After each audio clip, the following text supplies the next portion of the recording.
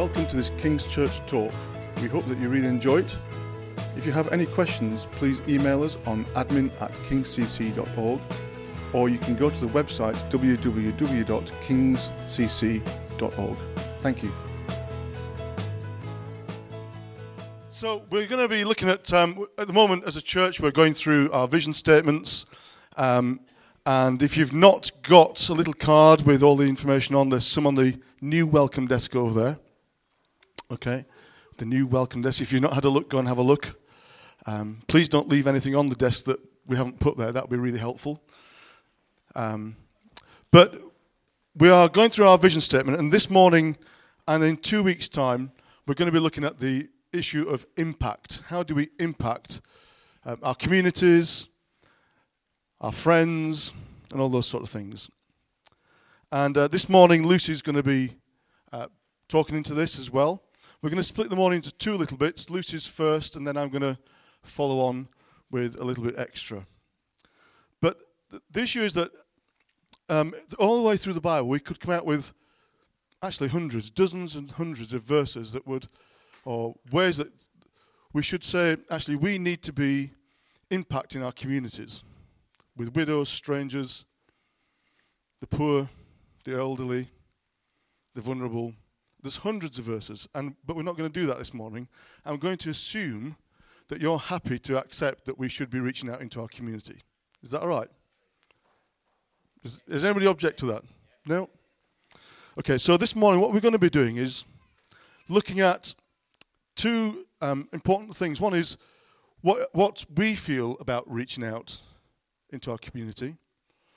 And then I'm going to look at what they feel about coming into our community. Is that okay? And as part of this, Lucy and I have been working with an organisation called Jubilee Plus. Jubilee Plus is part of New Frontiers, although it's getting wider than that now.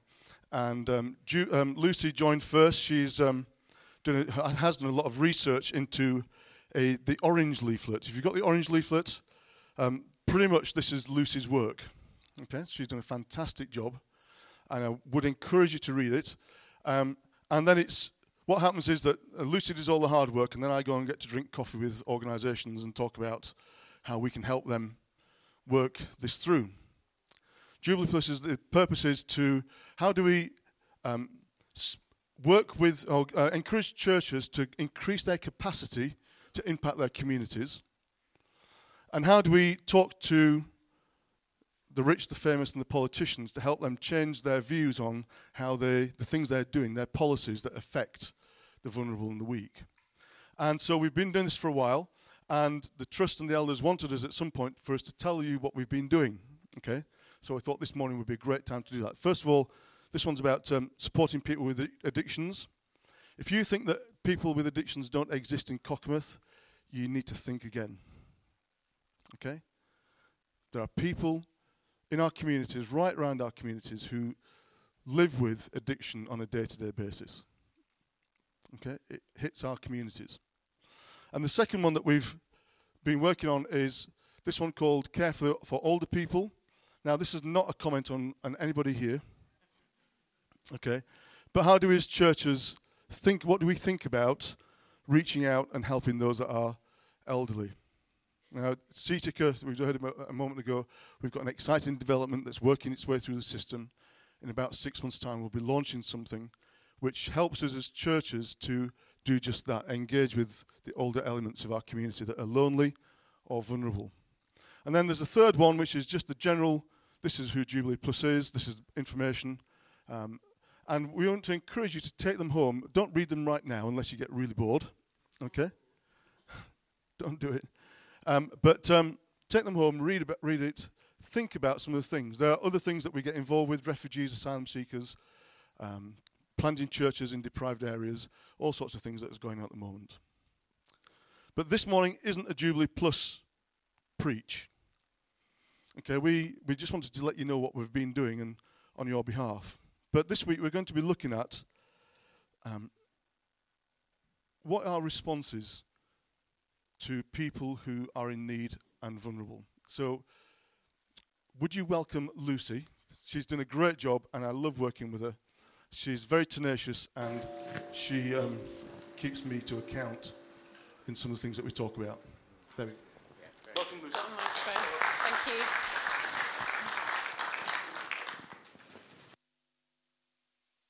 No? Yeah, oh, there we go. Right. Thanks, Paul, for the introduction. If you see someone like this, which granted in West Cumbria isn't very often, or if you encounter someone in need, someone who is in debt, someone who needs a food bank, really any need that you encounter, what thoughts go through your head? I'm going to be honest, I'm going to tell you what kind of thoughts go through my head. I think, well, how did they get there? Was it because of something that they have done? Is it because of bad circumstance? Because of bad decisions? And what's going to happen if I do help them? Is that help going to be thrown back in my face? Is it actually going to do something that's beneficial? Or, if I gave a beggar money, would that go on drink and drugs? And actually, that is a way that I have actually been taught to think. I used to work in international development, and if a donor is giving money to a project, they want the maximum output. If you are funding entrepreneurs starting business, you want the businesses to work.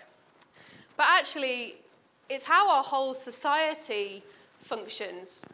I mean, in the news all the time, you hear about welfare and about universal credit and benefits, and do these people deserve this money, or are they just scrounging off the state? Our media is just full of negativity towards people in need. And actually, this book, which has been written by Martin Charlesworth and Natalie Williams, who also work for Jubilee Plus, The Myth of the Undeserving Poor, they explore this, and they explore what the Bible says, how we should respond as Christians. Because actually, ultimately, we shouldn't be deciding how we engage with the needy in our society based on what we've been told in the media. We should be doing it based on what the Bible tells us. And what they argue is that as Christians, we should be showing radical mercy to people in need, irrespective of why they are in that need. Now, we could look at many different passages in the Bible to explore this. But first of all, we're going to look at Psalm 107. First of all, we're going to do a quote from Thomas Merton. He's an American monk and theologian in the 20th century. And he said, "Our job is to love others without stopping to inquire whether or not they are worthy." Now, I don't know about you, but I find that really challenging. So Psalm 107. Psalm 107 is written to celebrate the Jews coming back from exile in Babylon. They've been there 70 years, and they were in exile because they had disobeyed God again and again and again. And actually, when they were being brought back from exile, they were in a variety of circumstances. Some of them were wandering in a desert. Some needed to cross seas to get back to Jerusalem. Some were in prison because they'd done things wrong. And others were sick or afflicted because of their own foolishness. But God had mercy on them, whether or not they were in trouble because of their own doing, or whether it was just no fault of their own. And this pattern repeats 4 times in the psalm, that people are in trouble, they cry out to the Lord for help, He delivers them regardless of how they got into that trouble, and they give thanks to him. So we're going to look at a couple of those examples now. So firstly, verses 4 to 9. Some wandered in desert wastelands, finding no way to a city where they could settle. They were hungry and thirsty, and their lives ebbed away. Then they cried out to the Lord in their trouble, and he delivered them from their distress. He led them by a straight way to a city where they could settle. Let them give thanks to the Lord for his unfailing love and his wonderful deeds for mankind, for he satisfies the thirsty and fills the hungry with good things. So this is one of the examples where it's not their fault. And actually, a modern day example is refugees. We have them fleeing conflict and horrendous situations, and they are crossing deserts and they are crossing seas. So God provided them a city in which they could settle. So now we'll look at an example where it is their fault, which is the same psalm, verses 17 to 22. Some became fools through their rebellious ways and suffered affliction because of their iniquities. They loathed all food and drew near the gates of death. Then they cried to the Lord in their trouble, and he saved them from their distress. He sent out his word and healed them. He rescued them from the grave. Let them give thanks to the Lord for his unfailing love and his wonderful deeds for mankind. Let them sacrifice thank offerings and tell of his works with songs of praise. So they're in pain or they're ill, but because of bad decisions they've made. And an example today would be a drug addict, for example. But God rescued them. But something I noticed when I was looking at the 4 repetitions in this psalm is that on all occasions, they all cry out to God. And that left me thinking, well, plenty of people are in need and they do not cry out to God. And so actually, where does that leave us as Christians? Are we supposed to only help people that acknowledge God? And the answer is no, because actually, God has had compassion on each and every one of us whilst we were still sinners. As Romans 5 says, you see, at just the right time, when we were still powerless, Christ died for the ungodly. Very rarely will anyone die for a righteous person, though for a good person, someone might possibly dare to die. But God demonstrates his own love for us in this. Whilst we were still sinners, Christ died for us. So whilst we were in a mess, whilst we were making bad decisions and were rebellious, he died for us. And another way of putting it is John 3:16, that God so loved the world that he gave his one and only Son, that whoever believes in him shall not perish, but have eternal life. And C.S. Lewis, in his book, The Weight of Glory, I think sums this up really well. He says, to be a Christian means to forgive the inexcusable because God has forgiven the inexcusable in you.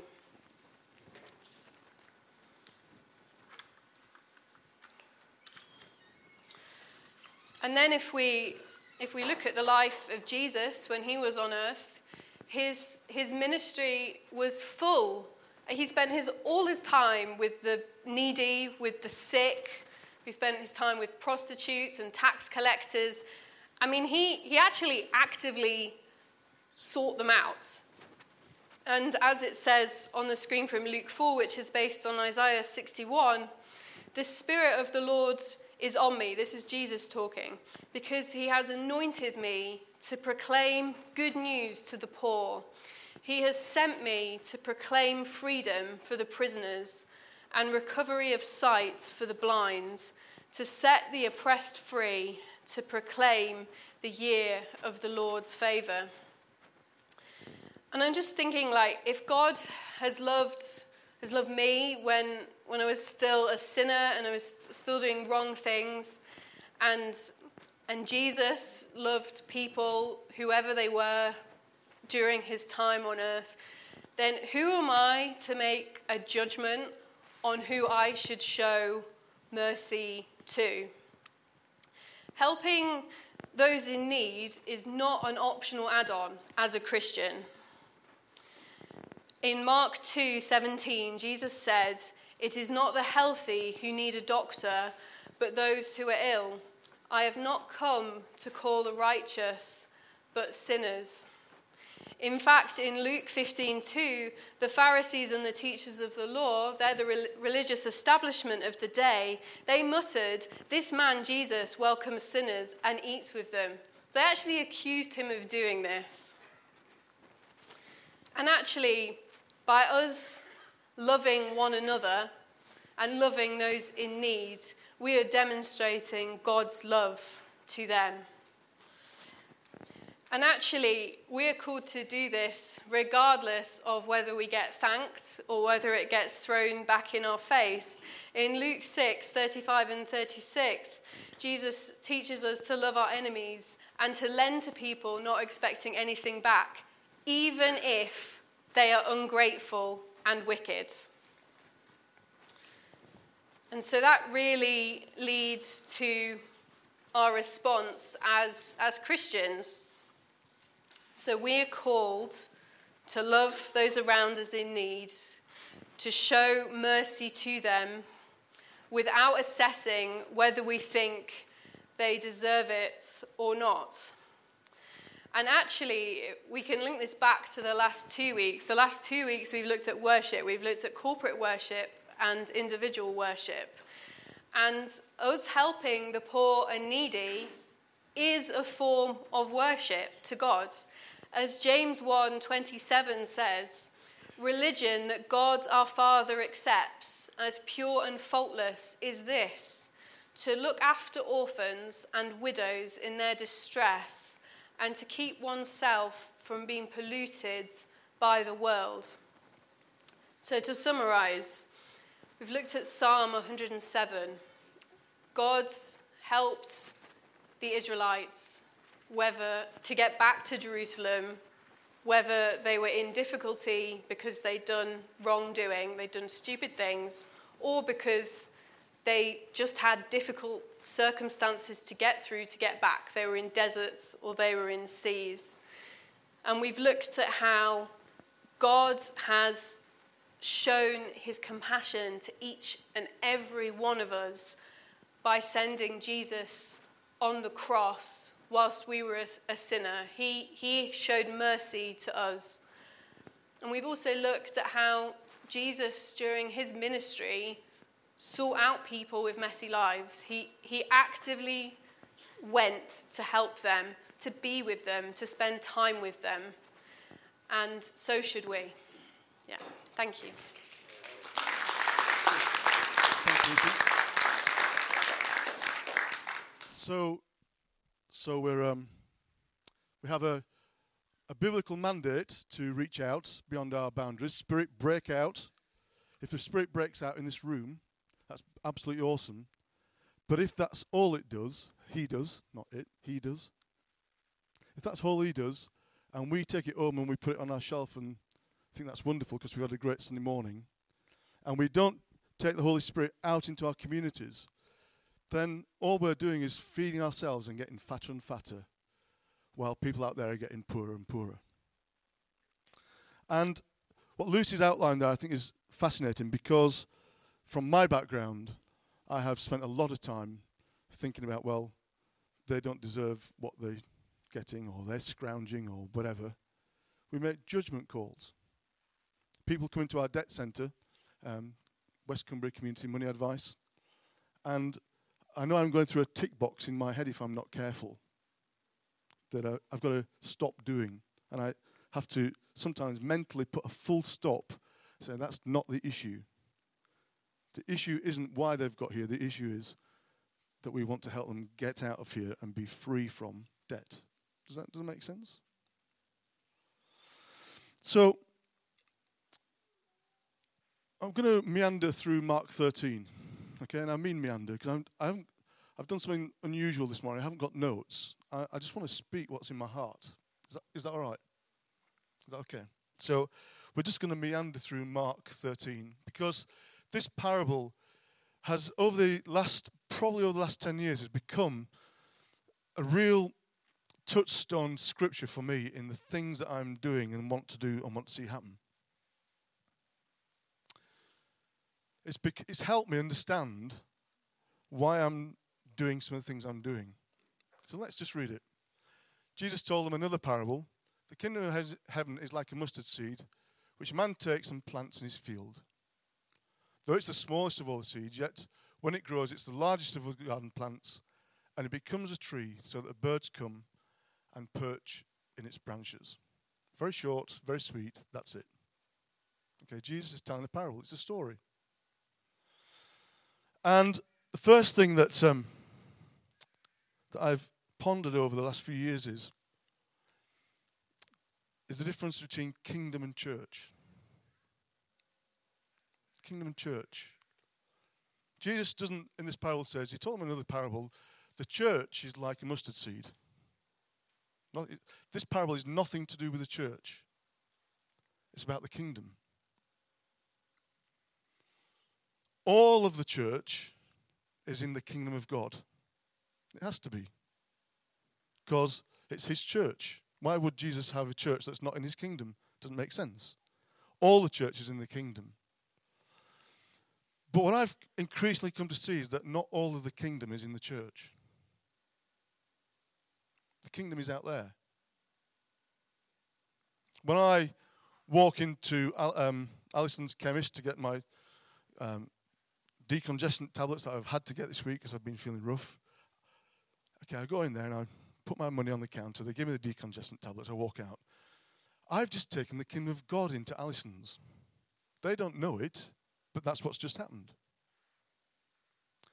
When I go into Aldi, I do my shopping and I talk to the girls because I like talking to the staff. Not the girls, the staff. No, because like Jesus, I like to go. No, Lucy said it. We have to. I like chatting to them, just seeing where they're at. I don't know if you. When I first arrived here, we were on Station Street, and embarrassingly, I spent good chunks of my time just walking up and down Station Street, going into the shops, and just chatting to them, and saying hello, and winding them up, and having a bit of fun, and walking on. And every time we do that, we are taking the kingdom of God into that situation. This is about the kingdom. Our Father, who is in heaven, hallowed be your name. Your kingdom come. Bring your kingdom to earth. It brings a different perspective to my time and what I'm doing with my life. If all I'm doing is going to work to earn some money, to put some food on the table, some clothes on my back and have a nice holiday, that's great, but it's not bringing the kingdom. My work has value, your work has value, whether that's with children at home, whether that's in a formal workplace, whether that's on the golf course, wherever it is. Okay, we are called to bring the kingdom into that place and represent Jesus where we are. That's our calling. It gives value to what I'm doing. Everything. So I personally believe that God could today send his Holy Spirit into Cockermouth, revival sweeps through the town, hundreds of people flock up to King's Church and they go, what must I do to be saved? That could happen right now. I believe that. But what I also believe is that Jesus' plan for us is that we take the kingdom of God into the dark areas. We take it. It blows my mind out that God has decided that his plan of action mainly revival where God breaks out does happen, but it's unique. But mainly, God's plan of action to bring his kingdom into Cockermouth is you and me. He's partnering with you and me. He wants you to partner with him. And he wants you to partner with me so we can do that. The second thing that I want to meander through is that this mustard seed, the man takes, he plants it, and Jesus explains to us, because we're Westerners and don't really understand, but it's the smallest of the seeds. Okay, now, part of my life has been making the grand gestures, the big gesture. Let's have a Christmas Day party for all the homeless people in Allerdale. Big gesture. Looks fantastic. And that's right sometimes to do that. But Jesus is not talking about big gestures here. He's talking about the small things. He's talking about small things. The little things that you don't even think about that are important in bringing the kingdom of God into people's lives. That child that you talked to the other day that was a bit upset, and you just said, "How you doing? It's great to see you. God, you know, a lot of people love you. A lot of people care for you. You're doing great." Little thing. Jesus says it's the little things that are important. When you're out and about doing stuff, the way that you treat people, the way that you do things, the little things are important. And I know that because when I lose my temper with somebody and they've done something I didn't want them to do, I could tell you a story about the other day on the train, but I'm not going to because it's really embarrassing. No, I will tell you. Is that all right? I should confess before the church. Okay, I'm on a train and I'm going down to London to a Jubilee Plus meeting to talk about how do we work with the vulnerable and the needy and those people that are hurting. Okay? I'm full of piousness. Okay, this is fantastic. God's in this. God, no. I'm on a train and I'm late. This train is late. It's late by about half an hour, which means I'm missing some important stuff.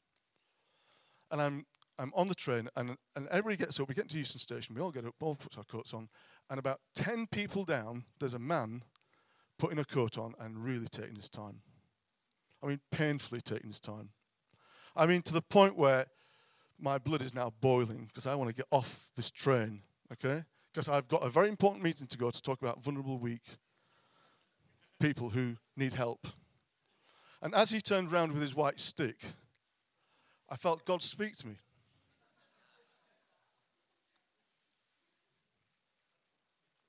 I was not bringing the kingdom of God to that man. See, the small things are important. How I react to people, I can bring the kingdom of God, or I'm blessing, or I can bring something else and bring them curse. Now, I have to say that I'm learning that process, a long way off it. So, when it grows into the largest of plants and becomes a tree, so that the birds come and perch in its branches. Now, that last little phrase, the birds come and sit in its branches, has meant an awful lot to me, really, because it gives me an understanding of some of the things we do and why we do it. The kingdom of God is like this tree. Now, who are the birds? What's the birds got to do with it? Jesus could have just put a full stop at the end of and becomes a tree. Full stop. But the birds come. What's the birds got to do with it? Who are the birds? The birds are the people who we reach out to that access the kingdom through us, whether they know it or not, where they find a place to sit and rest and be safe. So when Gail does Bridge Cafe, and there's 20 or 30 people there eating bacon rolls, and they're talking about all the rubbish they talk about. Sorry if you listen to this on the tape when you're from the Bridge Cafe. And they do talk some utter rubbish sometimes. But they come, and the kingdom of God is in the cricket club, and they come and they feel safe and secure and wanted and loved. Is that true? They're the birds of the air. They don't come to church. Some of them have been to different events, and one or two actually have made it on a Sunday morning. But generally speaking, they stay away from us on a Sunday morning, but they are accessing the kingdom every week, twice a week. Crack and Kyak, Sunday lunch. So let's take Sunday lunch as an example. Lots of people come to Sunday lunch. Some of them come from the Bridge Club, Bridge Cafe. Some of them come from other things. They come and they have a wonderful Sunday lunch for £2. They're the birds of the air. They've come and they feel secure. They feel valued and loved. It's important. And the more and more I've looked at that, it gives me a context for thinking the questions like, well, how long should we carry this on for? Lucy's already referred to it, but when you get funding, and we have had funding from councils and other places for some of the things we're doing, the question is, how long do we carry on for? Well, do we carry on until the money runs out? Do we carry on until the number of people who are becoming Christians through let's use the Bridge Cafe again, is that all right? So the number of people that become Christians through a Bridge Cafe, let's keep that going until it gets to less than a quotient of one a month, one a year, whatever it is. How long do we keep this going for? Well, until they fly out. Until the birds go. Jesus is not looking for a value to the amount of time we're putting into things. So he's not looking at the kingdom of God and saying, well, so long as there's 16 birds that come every week and they sit there and perch, that's fine. But when it gets lower than 10, it's not worth it. Let's move on. Now, there are times when we've got to say, actually, we want to invest our time in a different way and maybe more wisely, but that's not this conversation. Because basically, the birds can stay there for as long as they want and enjoy it and enjoy the fruit, enjoy the scenery, enjoy the company. Why? Because that's the kingdom. Jesus isn't rushing around trying to increase numbers. He's not trying to find more birds to come and live in the trees. Just the birds that are there. And what are the branches? What do they sit on? Well, what about debt counselling? Our world is full of people who are mentally strained and anxious and all sorts of stuff because they're in debt. I've been there. Some of you are still sitting there, but you've not acknowledged it. But it's a branch that they sit on. They come and find Christians who are willing to help them sort out their debt problems, carry their burden, hold their hand, cry with them, laugh with them while they sort it out. Okay, and then once it's all sorted out, often they fly away. Most of them don't become Christians, but that's not the point. Jesus heals lepers in their society. He heals these lepers that go away completely whole, and only one of them comes back to say thank you. So Jesus said, well, that's it, I'm not doing that again. Okay. Here's another one. These are things that we do just right now, I'm just thinking of what we do as a church. What about, let's have a look round. I'm trying to think. We've done Sunday lunch. Do you know, my brain's not working, sorry. Sorry? Craft and coffee. Okay, a new thing that we started, Spark, same sort of thing. We're getting non-Christians coming to things with food involved because they enjoy food, okay? Or cake. Or they just want to chat, they're lonely. People coming to sit down and just some knitting, or they are come down to do some crafts with us on a Sunday afternoon. And they're enjoying themselves. Now, do I want them to become Christians? Absolutely yes, every time. But the branches they're sitting on is the tool of the kingdom of God to draw them into what we're doing. And if they don't become a Christian, that's fine, because it's not my responsibility. Who makes people Christians? Do you? Have you ever helped someone become, or not helped them, actually made them born again? Because I haven't. I can't. All I can do is bring them to Jesus. Let the Holy Spirit do his work. Plant the seeds of the kingdom. Water it. Let it grow till it becomes a big tree. And the light switches on and they go, wow, isn't God good? Matthew 25. Why do we do this? Matthew 25. Because when we give water and food to those that need water and food, or we give sustenance to people in the foyer that need sustenance and friendship, or when we go to the Windlatter and they sit on a chair, a little scooter, and they go around Windlatter. Why are we doing this? Because every time we do it to one of these, Jesus says, you're doing it to me. It's worship. And finally, not quite finally, I've come to a theological position which is very uncomfortable for me, okay, because I utterly and totally believe in the power and the authority of theology and working theology out in my life. I believe in the Bible, and I believe it in an applied sense. But we are now living in a post-truth society. So if I stand here with a bunch of non-Christians and tell them the truth from the Bible, the most likely outcome is that all of them are going to argue with me and not believe anything I'm going to say. Would you agree with that? Have you tried arguing truth with your friends at work? It doesn't really work. Gone are the days when people thought that the Bible was the authority that they had to work towards. That's gone. So how do we do that now? Well, the theological position I've come to is that, first of all, we demonstrate the love of God. That's what Jesus does. While we were yet sinners, God demonstrated this to us, that while we were yet sinners, Christ died for us. Jesus doesn't come into my life and tell me the truth in that sense. He demonstrates his love to me first.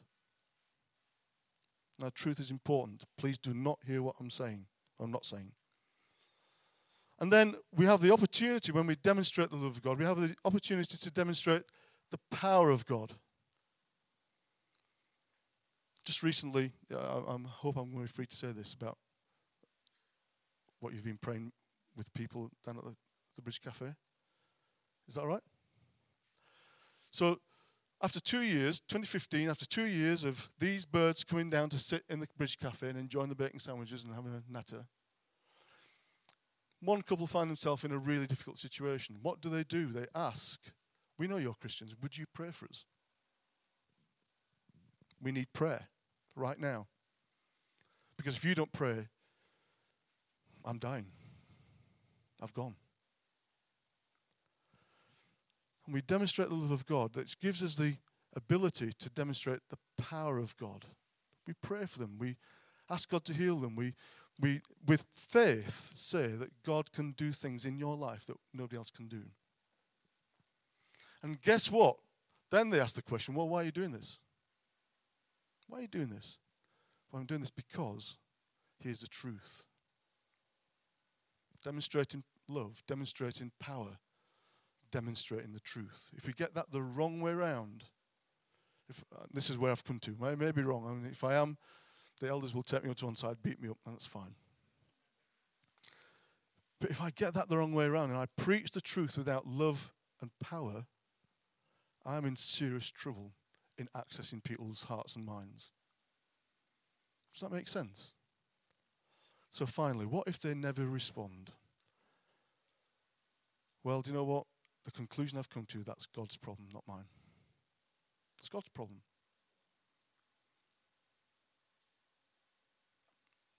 My calling on my life is not to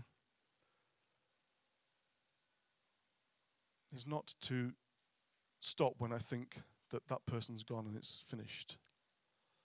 My calling on my life is to keep going and keep going and keep going and keep going. And different birds come and sit in the nest, in the trees.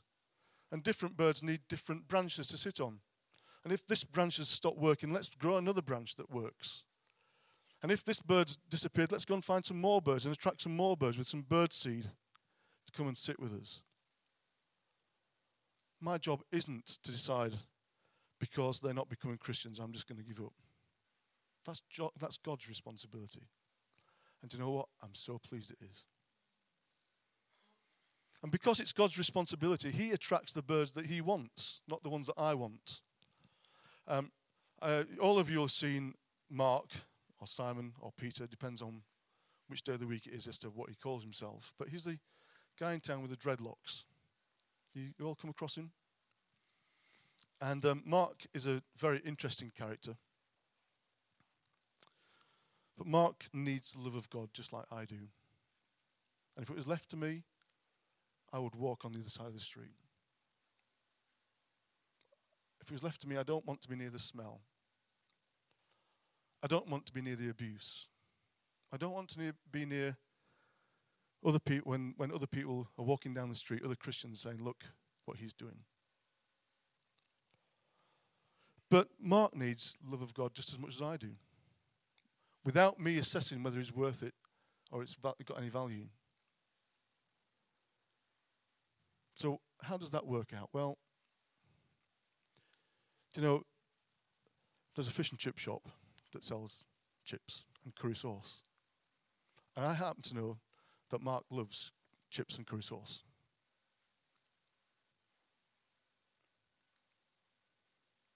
As I give chips and curry sauce to Mark, that is an act. That's an act of worship to Jesus. And he needs that. So it breaks my heart when I see people like that. It breaks my heart because there's not very much I can do about it. I was talking to the housing manager for Allerdale on Wednesday, and we talked about Mark. And her view is that Mark doesn't want any help. And on one level, I agree with her. But on another level, Mark is crying out for help. And when I do the little things, Jesus notices. Let's pray.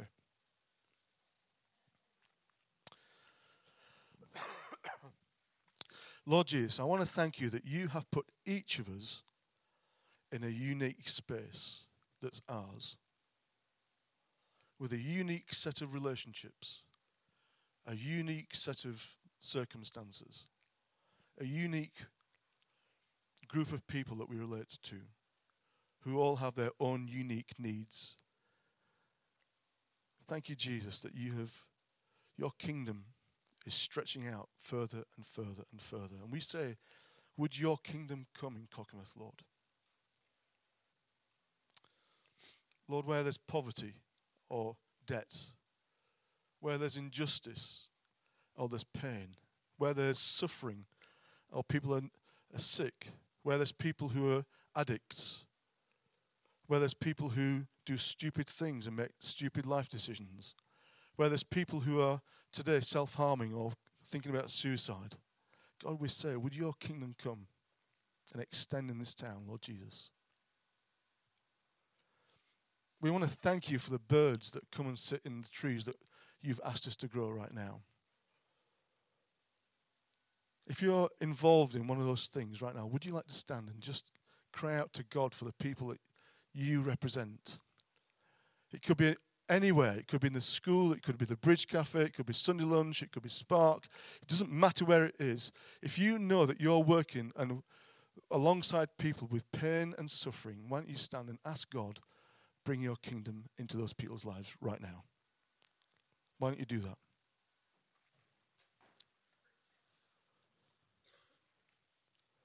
Let's cry out to God. We've already done it once, but let's cry out, God, bring your kingdom into these people's lives. Let them feel safe and secure. Let them know that they're loved and valued. Let them know, Lord, that despite the fact that society sometimes withdraws itself from them, or it just says, we're not interested. It's your fault. Sort it out. Lord Jesus, we pray for them that they would feel secure and safe when they're around us. We pray for those people who live on the edge of society, who are rejected by society, who for whatever purpose, they just find themselves outside of the norm. We pray, God, would you bless those people? Let them feel safe and secure when they're with us. For those people who think the church hates them, I think of a specific group of people right now. The church hates them.